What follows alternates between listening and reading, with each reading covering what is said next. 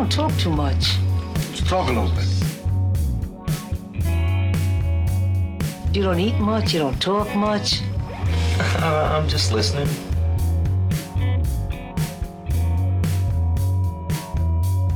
This is the Just Listening Podcast with pizza artist Eric John.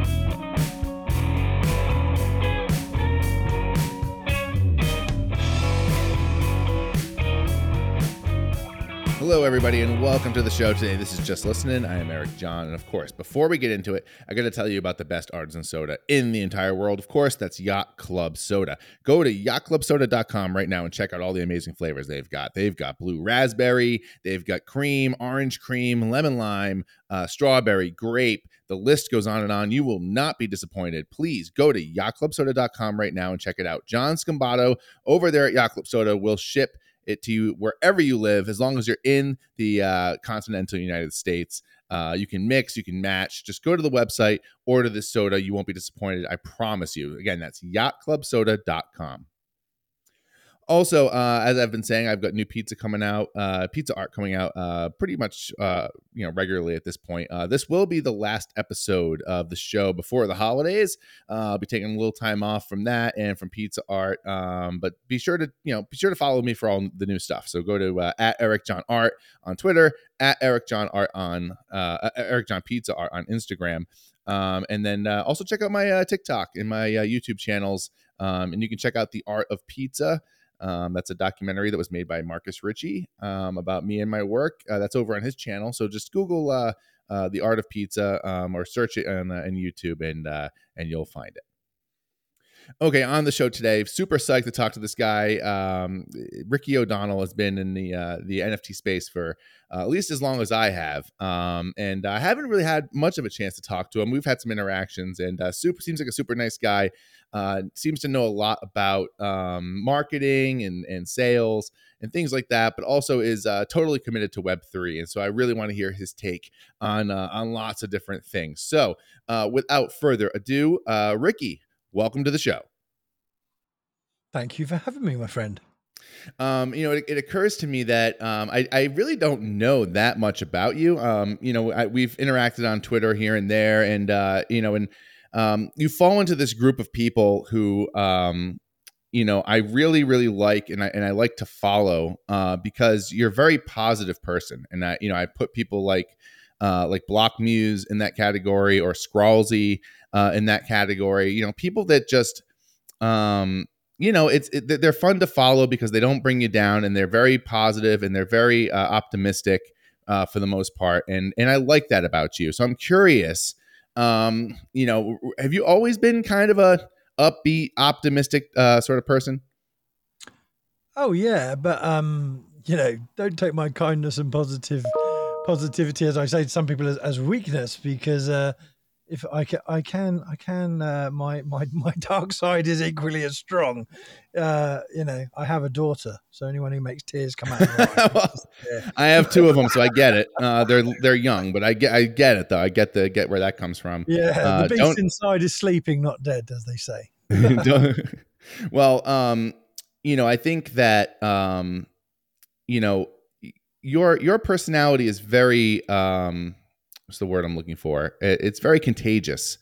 Your videos, I always try to watch them. You've always got so many great insights, especially into Web3 and NFT. What did you do before you got into Web3 and NFT? Like, what's your background?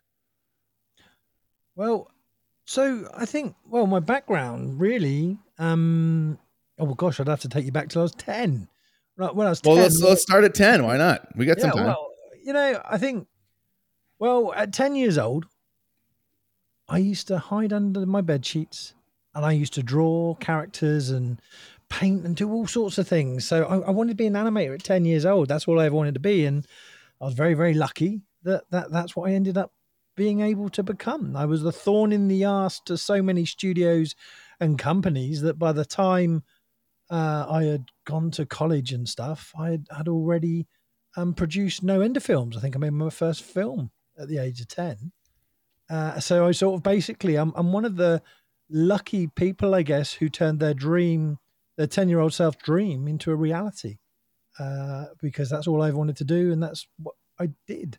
So, yeah, I suppose it started from a 10-year-old boy's dream to become an animator and do stuff for Disney and companies like that, to then make that a reality in my sort of teens, I guess. But I've done all sorts. I'm old. I'm old. What's old? Okay, what's old exactly, Ricky? Because I mean, I'm 39, so I mean, well, there you are. You're a young'un. No, I'm a young'un. You don't seem older than that to me, Ricky. How old are you? See, you don't have an animation studio because you want to grow up. You see, Right, you go into animation because you want to stay a kid forever. So I'm 44, but I have the mindset of a 4-year-old because I don't really want to grow up. I think adults haven't got a clue about anything. And I sort of always say adults really don't, because they forget how to dream.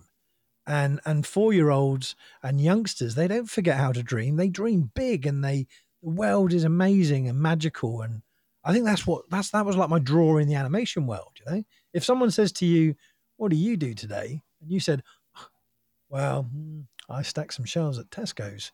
You go, "Oh, okay. What did you do?" And I go, "I animated a penguin and a turtle. What did you do?" Like, "Oh my God, you're crazy." So, yeah, the animation world and the film world has just always been a fascination. So when we talk about Web3, but I sort of lived through the whole digital media realm, and I just get excited by the fusion of technologies and art and creation. So yeah, no, I mean, I'm very, very lucky because I have mentors who were at Disney. I've had lots of mentors over time, and yeah, been animating for like ever. So I've sort of lived many lives, to be fair, and still living the crazy one that is this Web3 world now. Well, you know what, you mentioned the idea of adults sort of forgetting how to dream, and the first thing that sort of popped into my head was I'm really curious as to what your take is on sort of the current state of pop culture, and maybe even specifically, what companies like Disney, what they've been churning out in terms of their product and their animation, because I know for me, with a few exceptions, it feels to me like there is just something missing. Like there's a lack of that sort of sense of dreaming that, and sense of awe that sort of, a company like Disney used to have in spades. And I see that with you, especially even with the entrance into Web3 and sort of all these possibilities bouncing around in your head about what the future might hold with this new technology. Do you think that these big companies are kind of missing something in the dreaming department? Well, I think this space is going to shake up the big companies, because my view and my opinion is that so I've worked for a lot of these companies, and I still work for a lot of these companies, but you're always working and creating ideas and other people's ideas. And I think the power of Web3, artists, creators, they're always the bottom of the credit list, or they're at the end of the credits when everyone's gone. And I think the power of Web3 is that everything is possible, and so therefore you can be the hero of your own story. And I think this comes back to the child. So I'm going to ask you a question. You may have heard this question already, and I'll ask this question to your audience. How do you think a spoon feels? How do I think a spoon feels? What do I think a spoon feels like in my hand, or how do I think a spoon feels itself? How do you think a spoon feels? Read it every which way you like. I think I'll read it in the more abstract sense. I think a spoon feels, maybe a little rigid, maybe a little cold, but probably happiest when it's being dunked into a warm bowl of porridge or something, maybe, or a bowl of hot soup. Okay, so that's sort of a mixed bag of answers there. But the thing is, that same question asked to a 4-year-old or a 3-year-old, if you said, "How does a spoon feel?" they might say, "Sad." You go, "What? Why is the spoon sad?" Because it's the last spoon to be taken from the drawer. And then they might talk about pirates and all sorts of different things, and their imagination goes wild. So they're not looking at the spoon as cold, metal, shiny, not used in that sense. They actually have this world of imagination. And this is where, as adults, we forget to dream and we forget to imagine massive things. And when we're kids, we climb tree houses, we make tree houses, we play with friends, we have this imagination that's just amazing. And over time, we learn from our surroundings, maybe the people from schools, that imagination and that creativity can be suppressed because it might not be deemed a real job, or it might not be deemed real. Don't be silly. You are not able to fly. So I think when I ask that question, it's like, what advice would you give your younger self? And I think when I look at Web3 and I look at the future, if you had no limits and money was no object, what would you do? And I think that, that imagination of fun and unlocking your inner child is what makes the magic of like the Disney and the Web3 or anything. It's that teleporting of imagination. And I think now we're in a world where content and functionality combine, that literally anything is possible. And so I love the fact that for many years, people used to say to me, because like I've directed cinematics for Nemo and Peter Pan. I've done music videos. I've done all sorts. I've had an animation studio for over 24 years. And I've won many awards and things in that realm. But I never really grew up, because I think the thing is you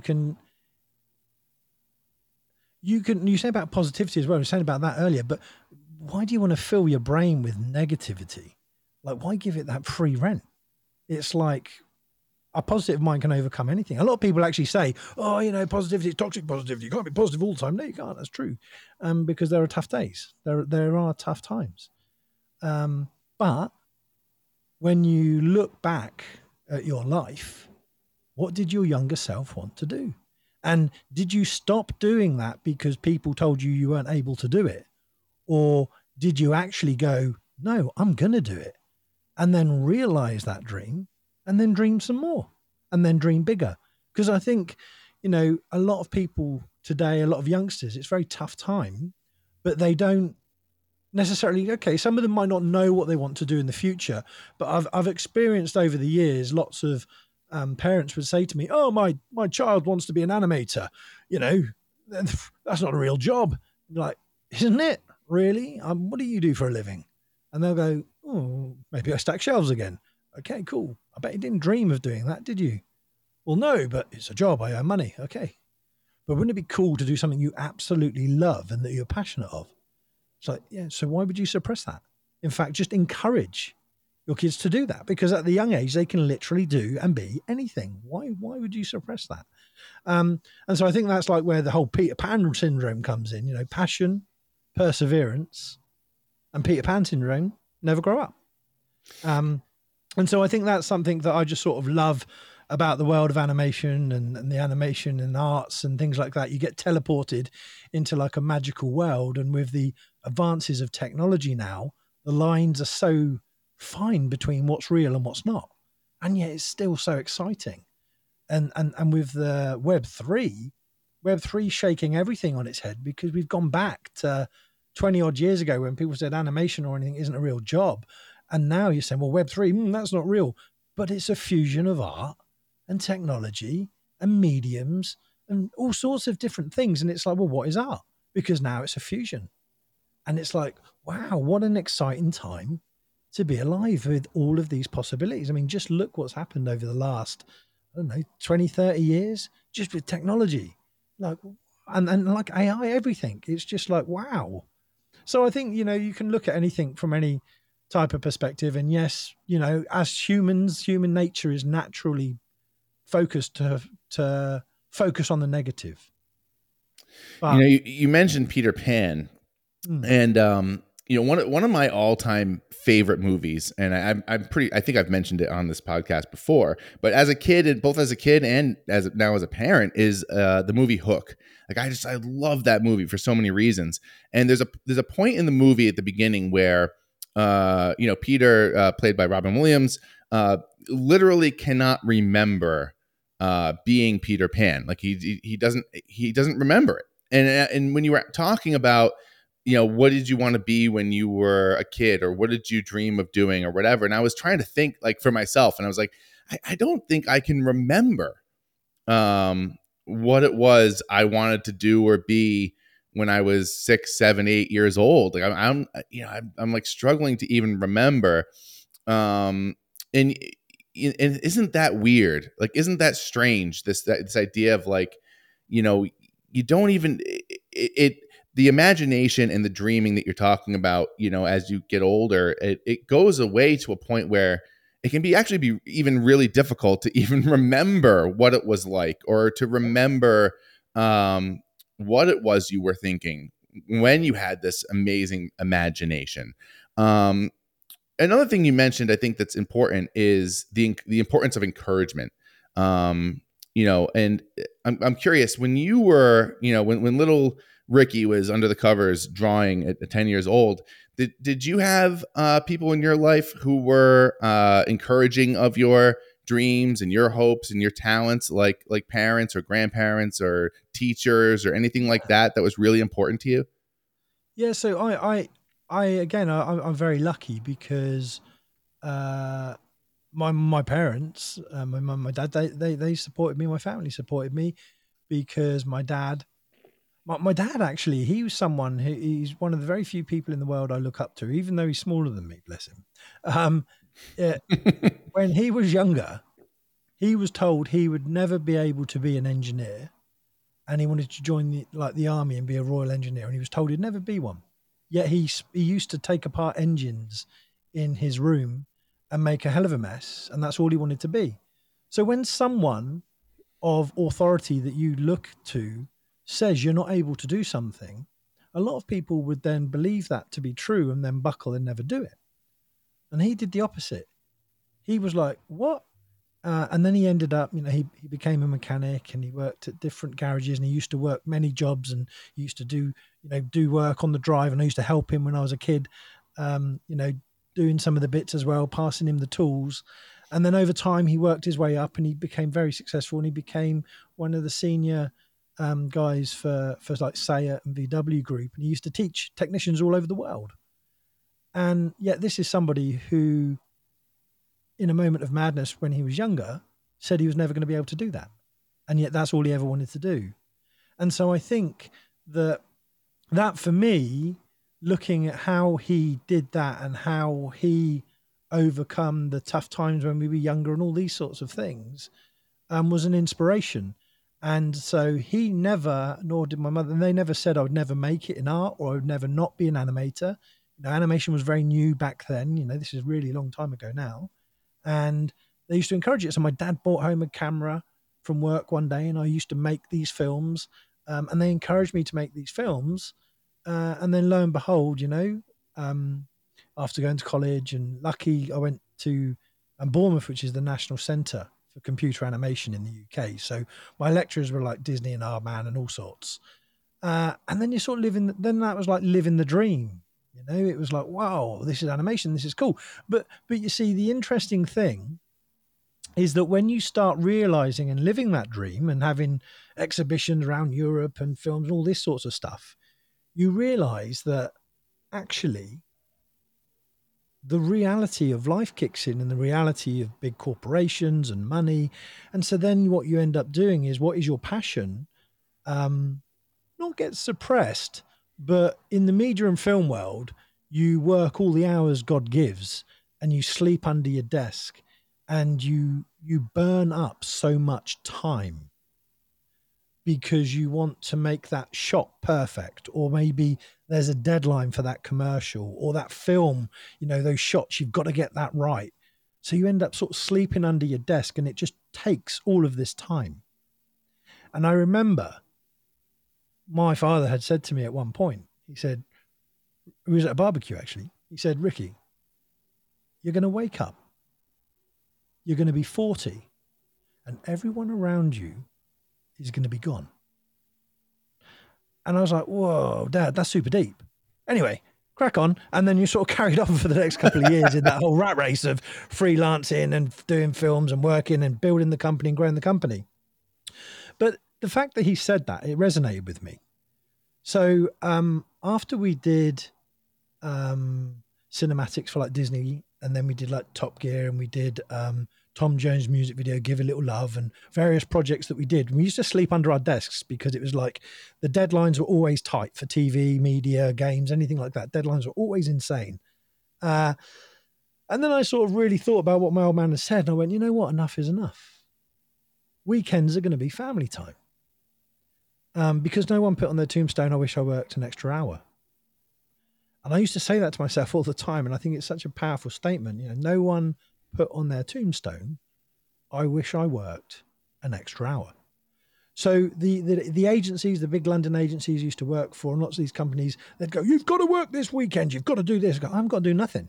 That's my company, my rules. We do what we want. Weekends are family time. And so for my team, that would also be true.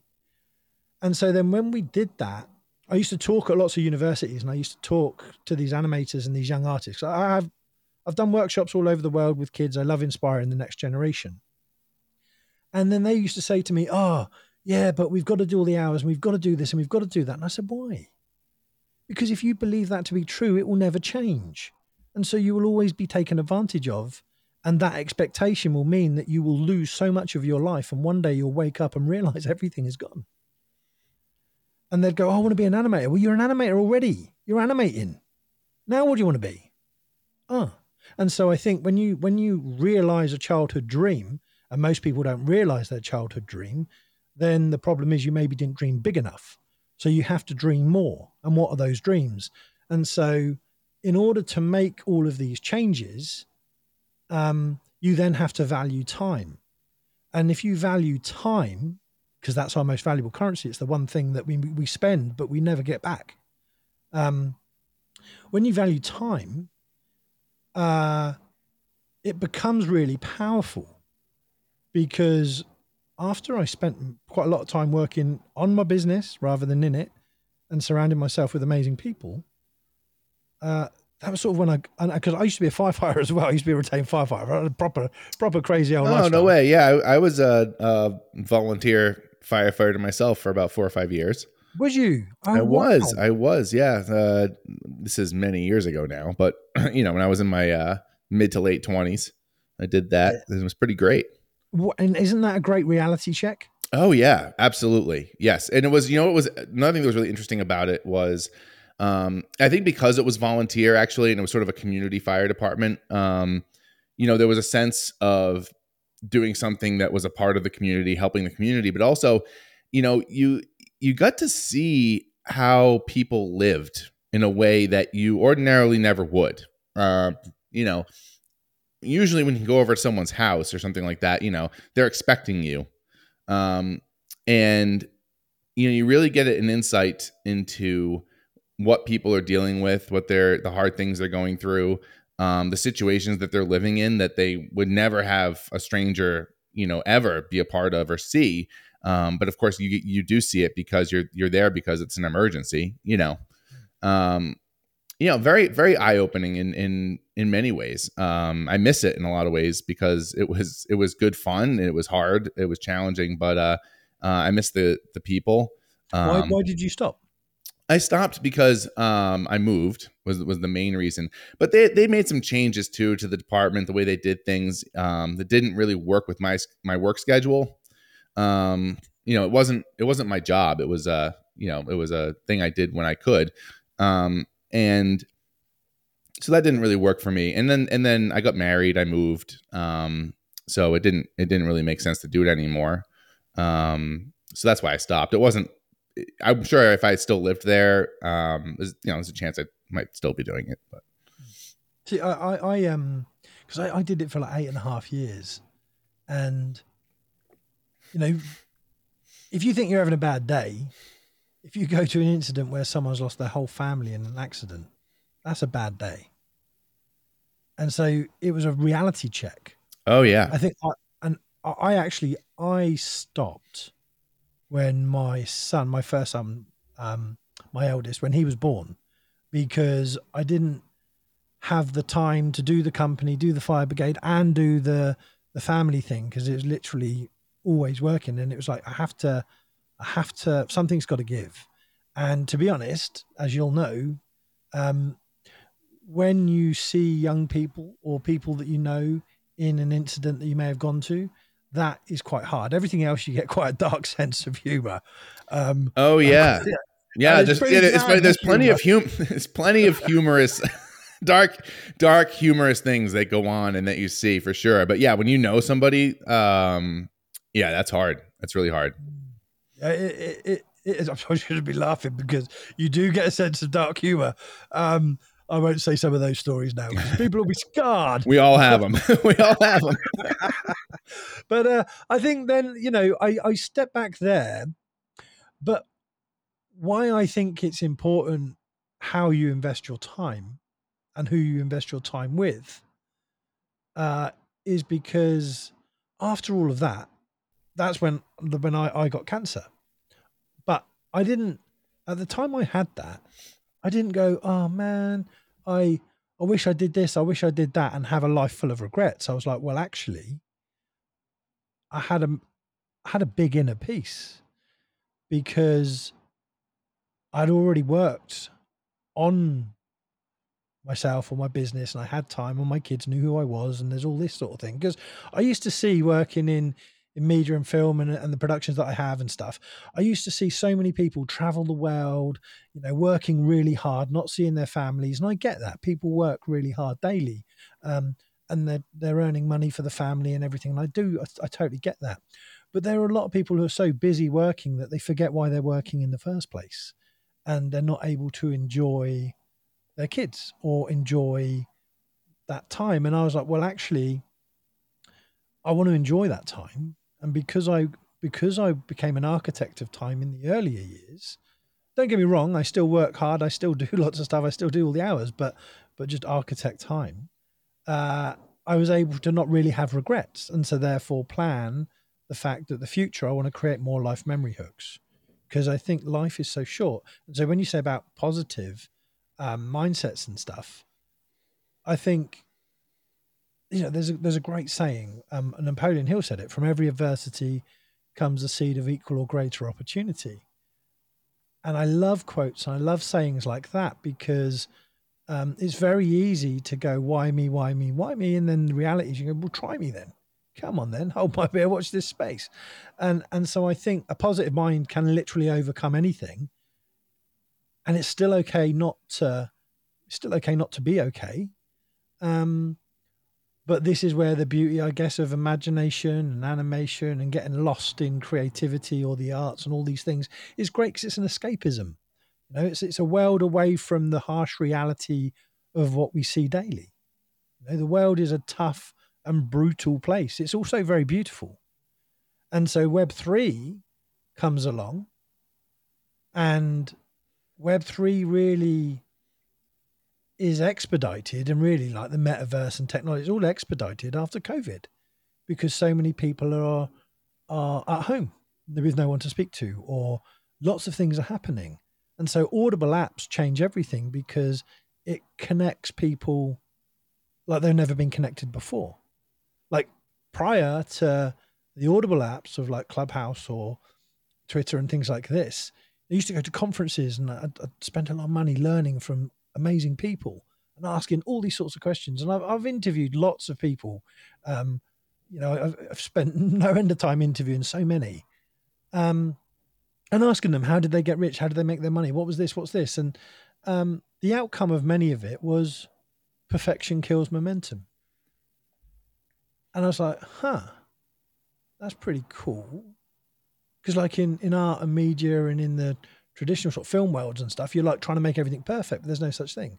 So perfection kills momentum. Be prolific, not perfect. And so Web3 is so prolific, it's untrue. Like how, oh my gosh, it's not right. But because people fail fast and hard, and then they learn and they evolve, people don't really focus then on what hasn't done. They focused on how they made that happen. And so Web3, I mean, what is Web 2 and Web 3 anyway? It's just a title, it's just a tag. But as you get older and you look back on your life or your learnings and everything, you know, we're in a different world now. Like the Generation Z, the next generation, they have actually got it quite tough because they've got this abundance of information. They're hooked to their phones. They've got all this stuff that actually they're more susceptible to depression, anxiety, all of these things because they have this information and they become socially inept because they're always on games or they don't really talk to people. But the Web3, you know, the ability of Audible apps and the ability to reach out and make friends all over the world, that is powerful. Like that's really powerful. 1 billion friends is far greater than £1 billion. And I think another thing, you said you've got kids, right? Yeah, I got 2, 6 and 4. Oh wow! So Christmas coming? It's coming. Oh yeah, they're yeah. I mean, I'm putting the tree up today actually. Oh yeah. Oh, yeah, wow. They're getting excited. I bet they are. Oh yeah. See, that's so amazing. Have a 4 and 6 year old. See, my oldest is 15. My daughter's 13, and my Rory Roo's 3. So he's super excited. But I think if you have kids and you don't make friends all over the planet, you're being selfish.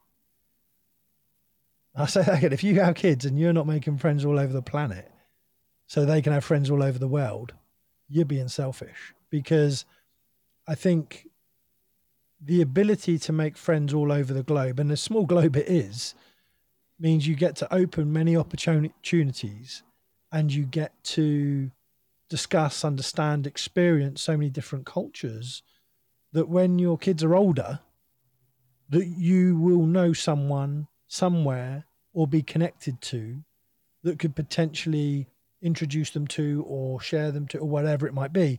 And so I think that's the power of network. And so Web3 allows you to grow your network like nothing else. And it's a community. The communities are like nothing else because it's a minority of people who are truly in the Web3 NFT realm, really. But out of that minority, the majority actually want everyone to succeed. And in life, most people don't necessarily want you to succeed. They sort of maybe be jealous or they secretly want you to fail. And that's a horrible thing to say, but some people, that's generally the reality.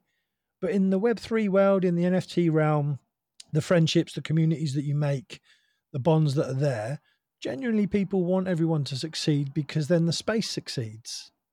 And so then that becomes the beauty of having friends all over the world, which is then the Web3 realm. And then the only limitations are your imagination. So you get back to your inner child and you're like, what would I give my younger self? And what do I want to be when I grow up? And so you just have fun, really. And I think that, you know, the world is too serious. Everything can be so serious. There's doom and gloom everywhere. Why give it headspace?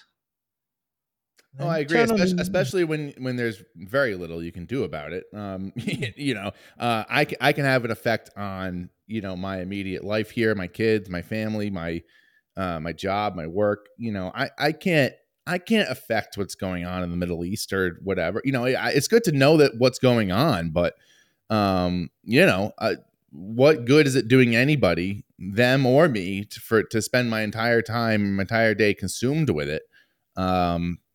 You know, it's just, I think it's a harsh thing to say. But I think you're right. It's the reality. You know, there's harsh realities to life, and that's one of them. And it's also social engineering, like social engineering of, you know, Instagram. I remember, right? It always sticks in my mind. In social media, everyone is supposedly living the best life. Okay, that's what people like to show. Right, yeah. Yeah, look at me. My life is amazing. It's so great. Yep. And then they turn off the social media and they're probably crying. They may be having an absolute meltdown. Life isn't that great, but no one knows because they don't project the true reality. And I remember I was in Disneyland and there was a young girl and she took a picture, a selfie, and it was all happy and everything. And I was with my wife and I was watching. And then the moment that picture was taken, she looked so sad. She sat there and she looked so sad. She was on her own. And I just thought, God, that is social media totally. And Right. this is where Yeah. I think it's hard for the next generation, because they absorb content from TikTok, from Instagram, from everything on how you should live your life, how everything should be rosy and how everything should be amazing. But they haven't necessarily had the hard knocks. And so being positive, of course, be positive because it can overcome everything. But then don't sugarcoat the reality of life, but then don't whinge over it either. At the end of the finger, lots of young people go, "You didn't teach me this and you didn't do that." At the end of the finger is you. Stop moaning. What are you going to do? It kind of goes back to what you're saying about perspective too. Like, I think, one of the, I had a guy named George Luz Jr. on the show, and his dad was featured in the show Band of Brothers. He was one of the men of Easy Company.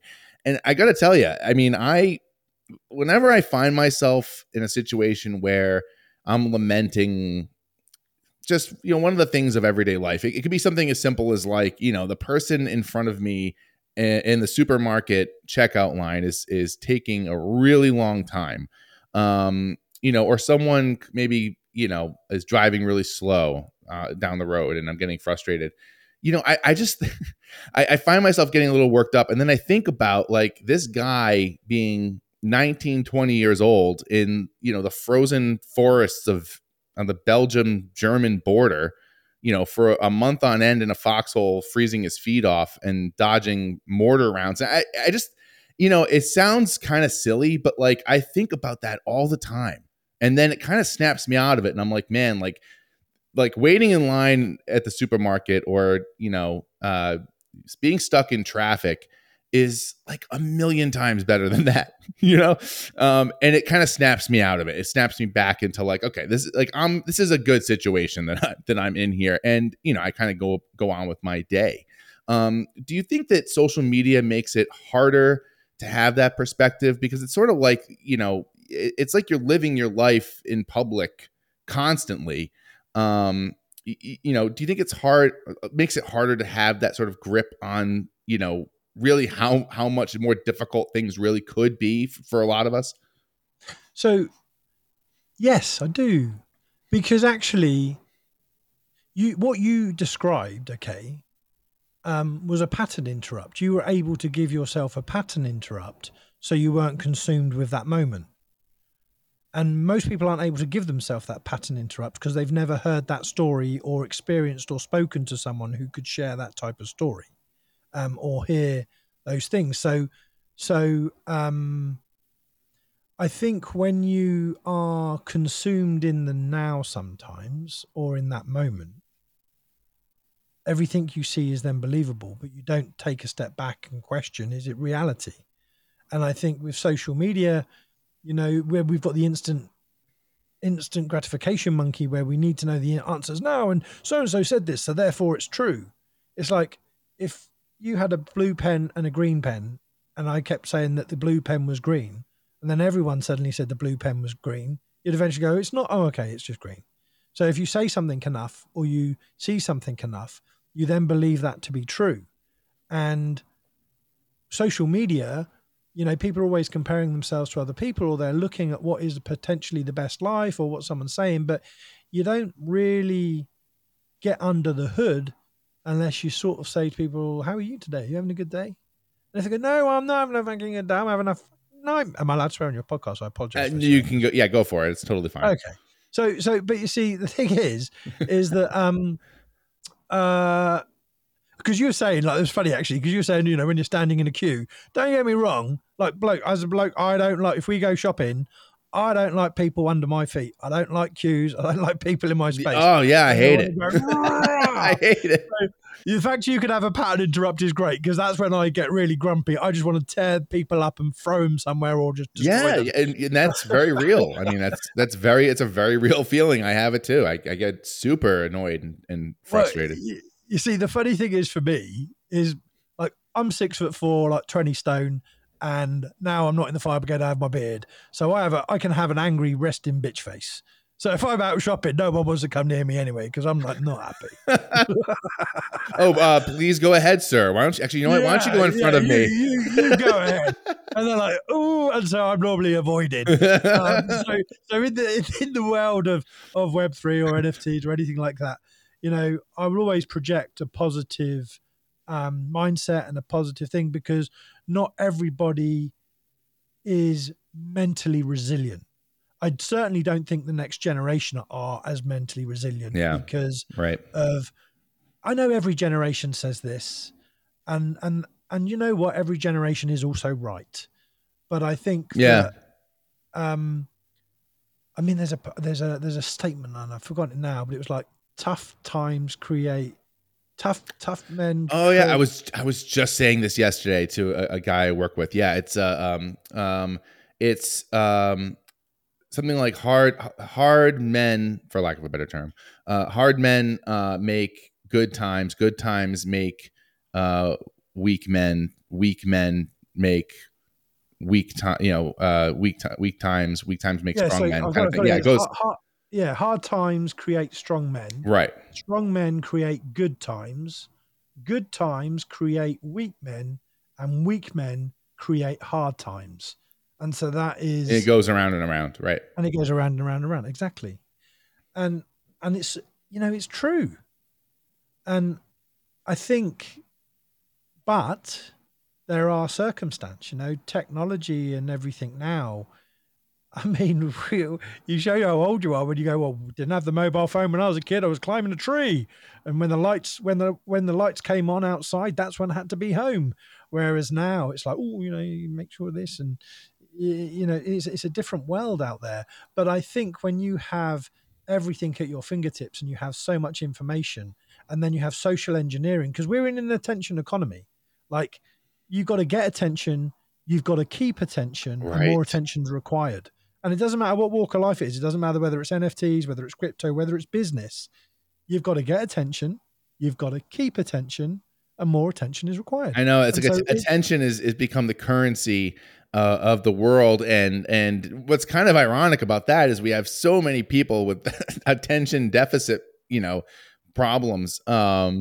Yet attention itself is sort of the greatest currency. That's kind of a weird dichotomy that exists there. But also, best known product beats best product. Like you could have the best product in the world, or be the best artist or creator or whatever in the world. But if no one knows you exist, right, you don't exist.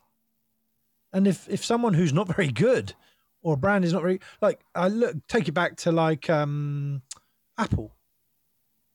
When the iPhone came out, I know it's going back, but when the iPhone came out, software was buggy. It didn't necessarily work, but they got it out there, and then they just updated the software. Whereas back in the day, Nokia, they would release a new phone every sort of 6 months. So then Apple changed the whole game because it's completely prolific. Tesla did it with cars. Everyone's like, oh, Tesla, the build quality is not so good. And they'd slam Tesla. Now it's the biggest car company in the world. It goes back to what you were saying about, what was it? Perfection it kills momentum. I was thinking about that because I find it interesting. Like for me, I've always been a very creative person, musician and always been interested in all sorts of different creative pursuits. But I find it interesting to me that the art form that I really love and I've come to love and that I discovered in making the pizza art, it's interesting because it's impossible to be a perfectionist because at a certain point you just have to be done. Like I can't, it's not like a novel, like writing a novel or even working on a painting where you could literally work on it forever and never be done with it. It sort of forces me to keep perfectionism at bay. And the same when I was a musician, like I was always in sort of improvisational bands and stuff like that. And it's the kind of thing where it's like, you have a certain amount of time, this is what it is, and then it's over. And I think you're right. I think you really have to learn to just keep putting out good stuff. It might not be perfect, but make it as good as you can and then put it out there and let people see it and let people enjoy it. Is that what you try to bring to what you're doing with NFT Jungle and all of that stuff? Yeah. So interestingly enough, and like pre-cancer and like, the corporate world, when we're like doing commercials for brands, when we're doing stuff for brands and we're doing things, everything is pixel perfect, the logos are perfect, everything is there, we're set into hyper realism, the commercials are amazing, and then everyone gets used to seeing them. And we did a whole load of workshops for a large automotive company, Jaguar Land Rover. Basically, we did these workshops, and we went to South Africa, and we interviewed them. And I've done lots with kids, and if you showed them a really super pretty video, they go, "Oh yeah," and then they're bored straight away. But show them like a YouTube video or show them mixed media, and you have their attention.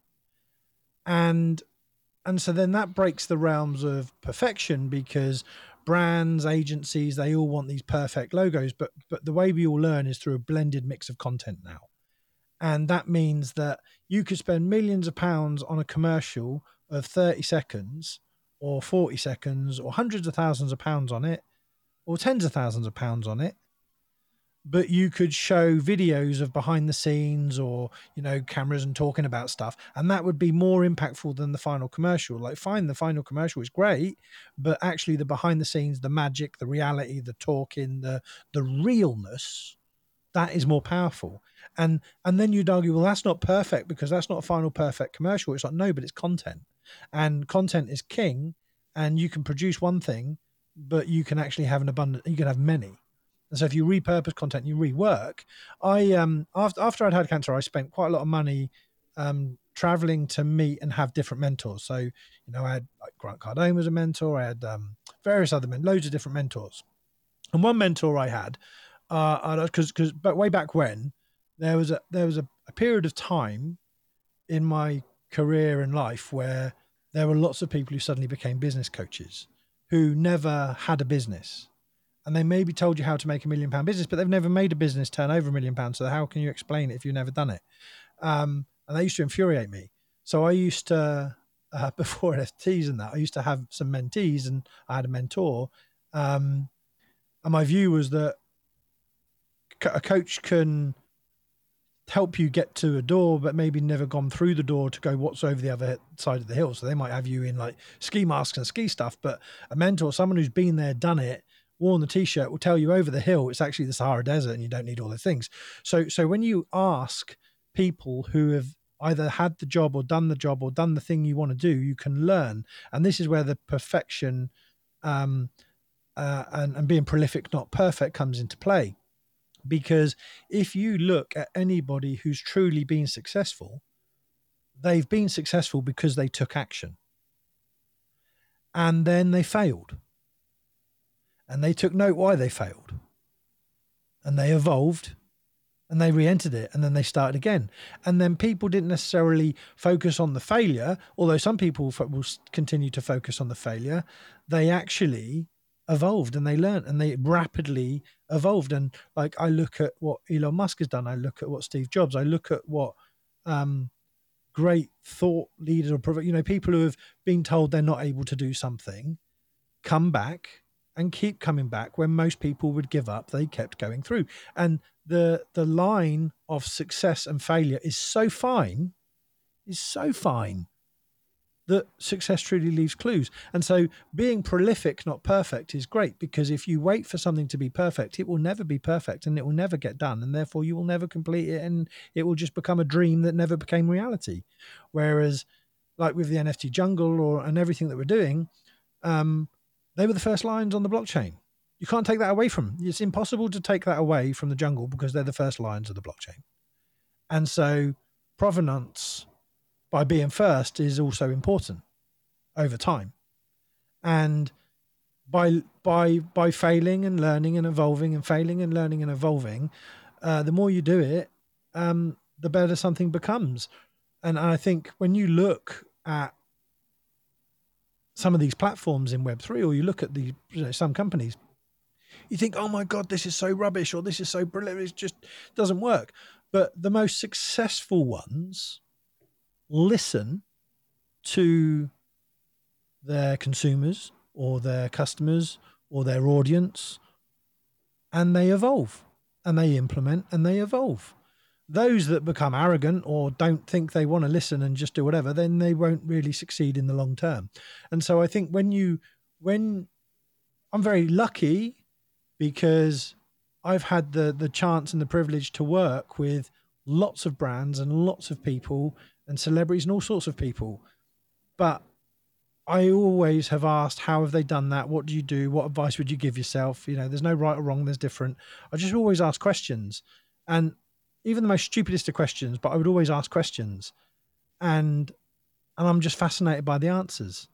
And some answers resonate with you and some answers don't, but you can take those that do and you think, okay. That's cool. And I suppose that comes back to when you said, you know, about my support network when I was younger, when my father was told he would never do what he ended up becoming really well known for and very successful for. Had he have listened to the person who said he couldn't do it, that would have been a completely different world or a different story. So yeah, can't is constant, never ending tantrum. And so being prolific, when I have interviewed so many people, and I'm lucky to, and you, as you've interviewed people, I'm lucky to have interviewed billionaires and millionaires and celebrities and all sorts of people. The common thread is they never gave up and they were disciplined and they took action, but they failed as well. They failed a lot. But people don't talk about that because they just look at the success. And so, but then you look at social media. I know we was talking about social media earlier, and then there's this belief that money and everything, but I know lots of people who have got lots of money that aren't happy. And it's like, you know, people don't say, oh, money doesn't buy happiness. No, but then poor people aren't able to buy anything. And it's like, huh? And it's like, well, money is important, but it isn't the be all and end all. Like if you can literally, I do this exercise, right? And I may have done it with you. If I haven't, I'm going to do it with you now. So stretch your arms out wide. Okay. Done. That is the best exercise in the world. Why? Why is it the best exercise in the world? Something to do with reaching out, maybe. Okay, do it again. So stretch out wide. Yep. All your viewers who are listening now on the playback, if I haven't bored you to death. Definitely not. Stretch your arms out wide. Unless you're driving. If you're driving, don't do it. Don't do it if you're driving. But if you're home, do it. There's someone out there that will let go of the wheel, and trust me, and then we'll all be blamed. I'm doing it. Yeah, maybe don't do it if you're on the train and accidentally punch someone in the face. That won't work either. Yeah, but it's the best exercise in the world. Because if you can do that without restriction, it means you're alive. You're not in a coffin. Well, that's a pretty good thing. Yeah. But that's, that goes back to that very thing goes right back to what we were saying about perspective. You know, even just the perspective of I'm alive and not dead, you know, is a pretty good one. Go ahead. No, sorry. No, yeah. And but this is it though, isn't it? Because like being alive, when I said earlier, no one put on their tombstone, I wish I could work an extra hour. And when you, unfortunately, you know, there's two things you can be sure of, death and taxes. And those two things you can definitely be sure of. But do you want a life where you've created memory hooks and lived? Or do you want a life where you've saved some coppers and you might have some money, but you've never really been anywhere or done anything or have any friends, and therefore no one will remember you? You know, this makes me think of so many things. My dad has this question that he asks, and you love to ask questions, and they're such interesting questions. And you're the first person I've had on the show that's asked me any questions, really. I mean, which is pretty cool. But one question that he asked, and it's a very good thought experiment, is, would you take $1 billion, but the catch is that you're going to die tomorrow? Like, would you make that trade? No. And nobody would. Like, nobody would make that trade. I don't care who you ask. No one would take the $1 billion if they knew they were going to die tomorrow. Like, that was the stipulation. So if you think about it, you should be living every day as if that day is worth $1 billion or more.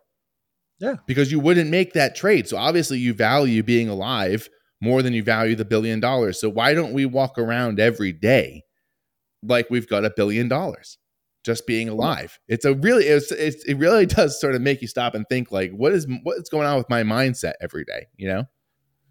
But you see, what was really what I think is really interesting, and with your mindset, is that you're able to break out of the pattern interrupt.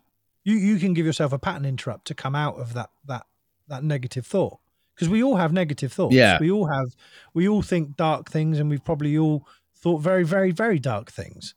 And normally you need a pattern interrupt for that to happen, to come Right. out of that cycle. And so, you know, it's very easy. I think that's like, you know, there's lots of things, isn't there? There's like people sometimes wear like an elastic band and they flick it, and want that pain stops them thinking that negative thought or whatever. Well, yeah, sometimes you need something like, sometimes like if you're in a tough situation, sometimes just if you can, just stepping out of it and walking away from that situation for even for a second can kind of give you the space you need to do that mental work, to have that pattern interrupt. Because you're right. Because I mean, there's times where I'm in a situation or I'm in a hard moment and there's no way out of it inside my own head. And if I can have the wherewithal to kind of actually have like a physical, actual break from like taking a break from whatever that thing is, can really help you start to think about, try to have that perspective and to think about things a little bit different. Okay, this moment's really hard. This, what's happening right now is really difficult and it's really not very fun. And I really wish this wasn't happening right now, but let me just take a second. Like, this, you don't have to pretend like things are totally okay. But it does help you to realize, okay, this is still like, I would so much rather be dealing with this difficult thing than a whole host of other way more difficult things. So let me approach it with that energy instead. Yeah, 100%. How is your life model? Because my life model's broken. I'll give you that, because like on the life buckets.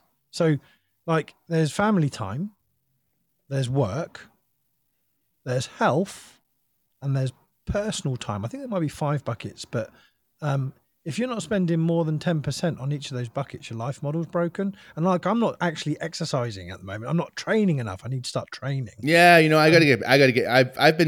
I've been watching what I eat now for a couple of months, and I've been losing weight, which is great, but I haven't been exercising. I think that's such a great thing. Just for your mental health and everything. It's something I definitely got to get more into, but I think, for me, I think I love routine and structure. Like I always have a really hard time like going on vacations because there's no structure really. I'm out of my routine. So like I definitely cling to routine. Like knowing what's coming definitely helps me. But yeah, it's pretty much family, work, which in my case, I think I'm lucky because my work is very much tied to my passion and my art. So, like for you, like it didn't start out that way necessarily, like working at my family's business and the pizzeria and everything, wasn't a creative now you've endeavor. made it your own though. What's that? Put your stamp on. Now you've made it your own. Well, exactly. Yeah. I found something, right. Exactly. And especially for, a third generation, person coming into a family business, that's crucial. They always say, the saying is that the first generation starts it, the second generation builds upon it, grows it, and the third generation is usually the one that loses it. And I think that the hardest thing, I think people in my position being, I'm really a 5th generation baker in my family. But my grandfather branched off and started his own thing, his own place, basically on his own. So I'm really kind of like 3rd generation in that sense. And I think it can be extremely difficult after those first 2 generations kind of do what they do to make it your own and to put your own stamp on it at that point. And if you can't do that, if you can't find a way to do that, I think you could be in a lot of trouble. And thankfully I've been able to do that. So that's a big ingredient anyway. Do you think your kids will be the next generation? I have no idea. If they want to be, great. I really do feel like, my kids are still little, but like, I think it's there. Hopefully it'll be there for them the way it was there for me. Like it really was there for me when I was kind of aimless, didn't really have a sense of what I was going to do. and then found purpose in it. So that was great. And that's a huge thing to have, sort of fall back on. And then I've sort of grown into it. So I certainly hope it's still there for them, to, you never really know how outside factors are going to affect things in terms of certain businesses. And that's why you have to try to keep changing, I think, and keep moving with the times.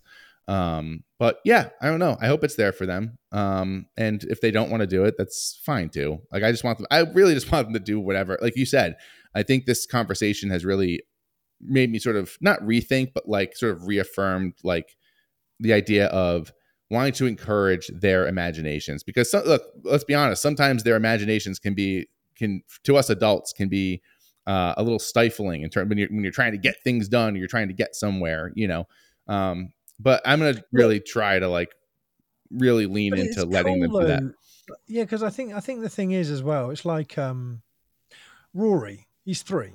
So if I said, what do you want to be when you grow up, darling? He goes, I'm going to be Spider-Man, Daddy. And I'm like, who am I to say he's not going to be Spider-Man? He might be. That's awesome. Exactly. Tobey Maguire was Spider-Man. You be Spider-Man. I wish I was Spider-Man. and it's like, and I love that. And I love that sort of innocence. I don't really want to, there's this rush with, you look at films, you look at content, you look at everything now. It's like, there's a rush to grow up. Why rush to grow up? Stay as young as you can, as long as you can, because the real world is bloody horrible. And it's like, why grow up so fast? And then we all sort of, when we're at school and that go, oh, I hate school. And then you sort of go, oh, goddamn, I want to go back to school where I finish at like 3 and I get like loads of holidays and I don't have any pressures of any money or anything. It'd be amazing. So we all sort of do that as we get older. But, I think just the whole, like, so what do you want to be when you grow up? Me? What do I want to be when I grow up?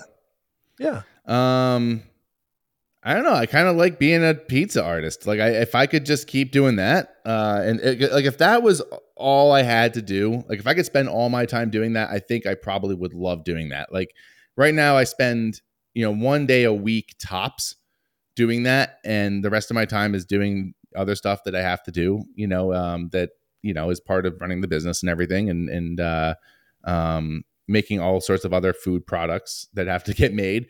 But like, if I could just spend all my time doing that, that would be, I can't think of anything more fun than that. Okay. So what's stopping you? I think it's just not profitable enough yet in order to be able to support a family. I like the fact you said yet there. That's good. Well, yeah. Well, I think that's the thing. And I think that has to do with what you were saying about perseverance. It's a matter of just like the podcast is a great example, right? So, something like 95% of all podcasts that exist right now are not active. Like, they're not putting out new episodes. A lot of times people will record 10 or 15 episodes, and they don't see like an immediate growth. They don't see immediately that there's thousands of people listening to them. And so they give up on it. For me, like on average, I might have 30 to 40 downloads on each episode. It's not a lot. It's a small audience, but it's there.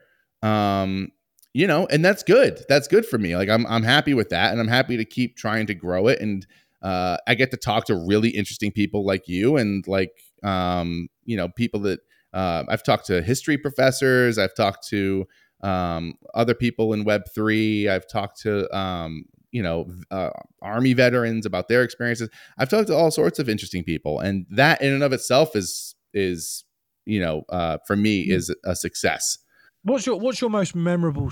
I've got 2 more questions, but what's your most memorable story from all the people you've interviewed so far? Oh gosh, I will say the George Luz interview was particularly special to me, just because for a couple of reasons. One, that show is something I think about all the time. The Band of Brothers show. It's just, like I said, it's one of those things I think about that show, and it literally pulls me out of situations where I feel like I need perspective. I don't know if I can say a daily basis, but on a pretty regular basis. So being able to talk to him and actually talk about his dad and hear about his relationship with his dad and what his dad had told him, and experiences and stuff like that. that was a really special interview for me. He's also from Rhode Island where I live, so that was sort of like also really cool. You know, it's a weird thing of being from the States is, you know, one thing, but like being from Rhode Island is a weird thing. It's a very small number of people who can say they're from Rhode Island. And so everyone who lives here and is from here kind of it's like a little club that you're in. And so when you meet someone else of note who, you know, is from here, it's just, you have sort of that instant connection like automatically. My friend Mike, who is an Army veteran, telling me stories about what it was like, you know, after 9/11 and the stuff that he had to go through was also really, you know, really meaningful to me. So, I mean, those are two that just jump out. I think there is something to hearing stories of adversity that I really cling to. I find it inspiring and I find it helpful and interesting, especially people who are able to talk about it and are able to, you know, have gleaned their own perspective from it. I think is pretty special. It's interesting because you reminded me. So a friend of mine, a guy called Dave Watson, he's a Paralympic gold medalist, silver medalist, bronze medalist at the Invictus Games. And he used to be part of the Queen's Guard. And he got blown up in Afghanistan. He lost his legs, he lost his arm. But he virtually died numerous times. And he's come back, he's fought back. He's an amazing, amazing guy. One of the most inspirational people I've the privilege to interview and call friend. And he shared a story with me. Like he came through that. He met his wife. He's got 2 beautiful girls. He's got, like, his life's amazing now. But at the moment, he thought his life was over, obviously after that explosion. But before that, he told me of the story when the Queen made him orange juice, got him an orange juice, because it was one hot summer's day and he was really hot. And the Queen's Guard, they wear these massive bearskin headpieces. And it was such a hot day. And then he heard the Queen say, "Would you like an orange juice?" And he said, "Yes, ma'am."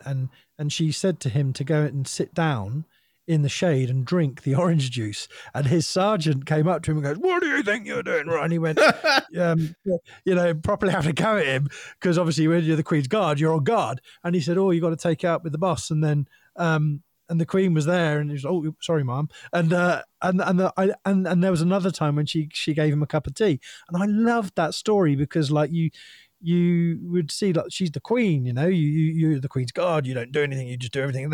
But the reality of what and how she was, I was so pleased when he told me that story, because I loved her anyway.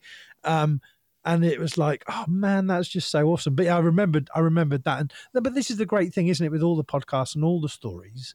You know, but yeah, Dave Watson's such a cool guy. But yeah, the Queen gave him orange juice. Oh, that's such a great story. That's such a great story. Yeah, it's sort of like you know, it's like when people kind of surprise you in a pleasant way. It's, you know, pleasantly surprising sort of thing, that, you know, this idea of the Queen, you know, someone of that stature, of that, you know, up on that level, you know, doing something simple like giving someone an orange juice because it's really hot out, you know, it's pleasantly surprising. And I think we like that, you know, I think we like that in life. Ricky, listen, I really appreciate you joining me, man. This has been a really fun conversation. Thank you. It's been really cool. I think we've touched on some really cool topics, and it's been a lot of fun. I want you to just please tell everyone listening where they can learn more about you, how they can learn about the NFT jungle, and how they can follow you and all that sort of stuff. Well, okay, so you can find me on Twitter or X now. X is the main social media that I use. I have a show on a Monday, 10 till 12, sometimes 10 till 1 GMT. So yeah, catch me on there. It's Ricky O'Donnell 79 is my handle. I apologize if you see my madness on X, because that's just like the craziness of the NFT jungle, which you will see and you'll wonder what that is. But it's like the Disney of the blockchain, where we're going to do lots of very, very cool things in the future and ongoing. So yeah, you can find me there. I'm generally interviewing many legends and friends and having spaces, which is super cool. You could keep me on other social media channels, but I think my Web 2 world think I've gone mad in the whole realm of Web 3. And my PFP is like crazy colors as well. So there we are. Yeah. Great, Ricky. Thank you so much, man. I hope to talk to you soon. And thank you, my friend. And for those of you who are still listening, congratulations. I didn't bore you or put you to sleep. Or maybe I did. This is the Just Listening Podcast. I gotta go. Go where? We just got here. I got that thing. I gotta go. With pizza artist Eric John. Wait a couple of minutes. We'll all leave together, okay? This way you don't go out like a bunch of hobos staggering out one at a time. Please like, share, and subscribe.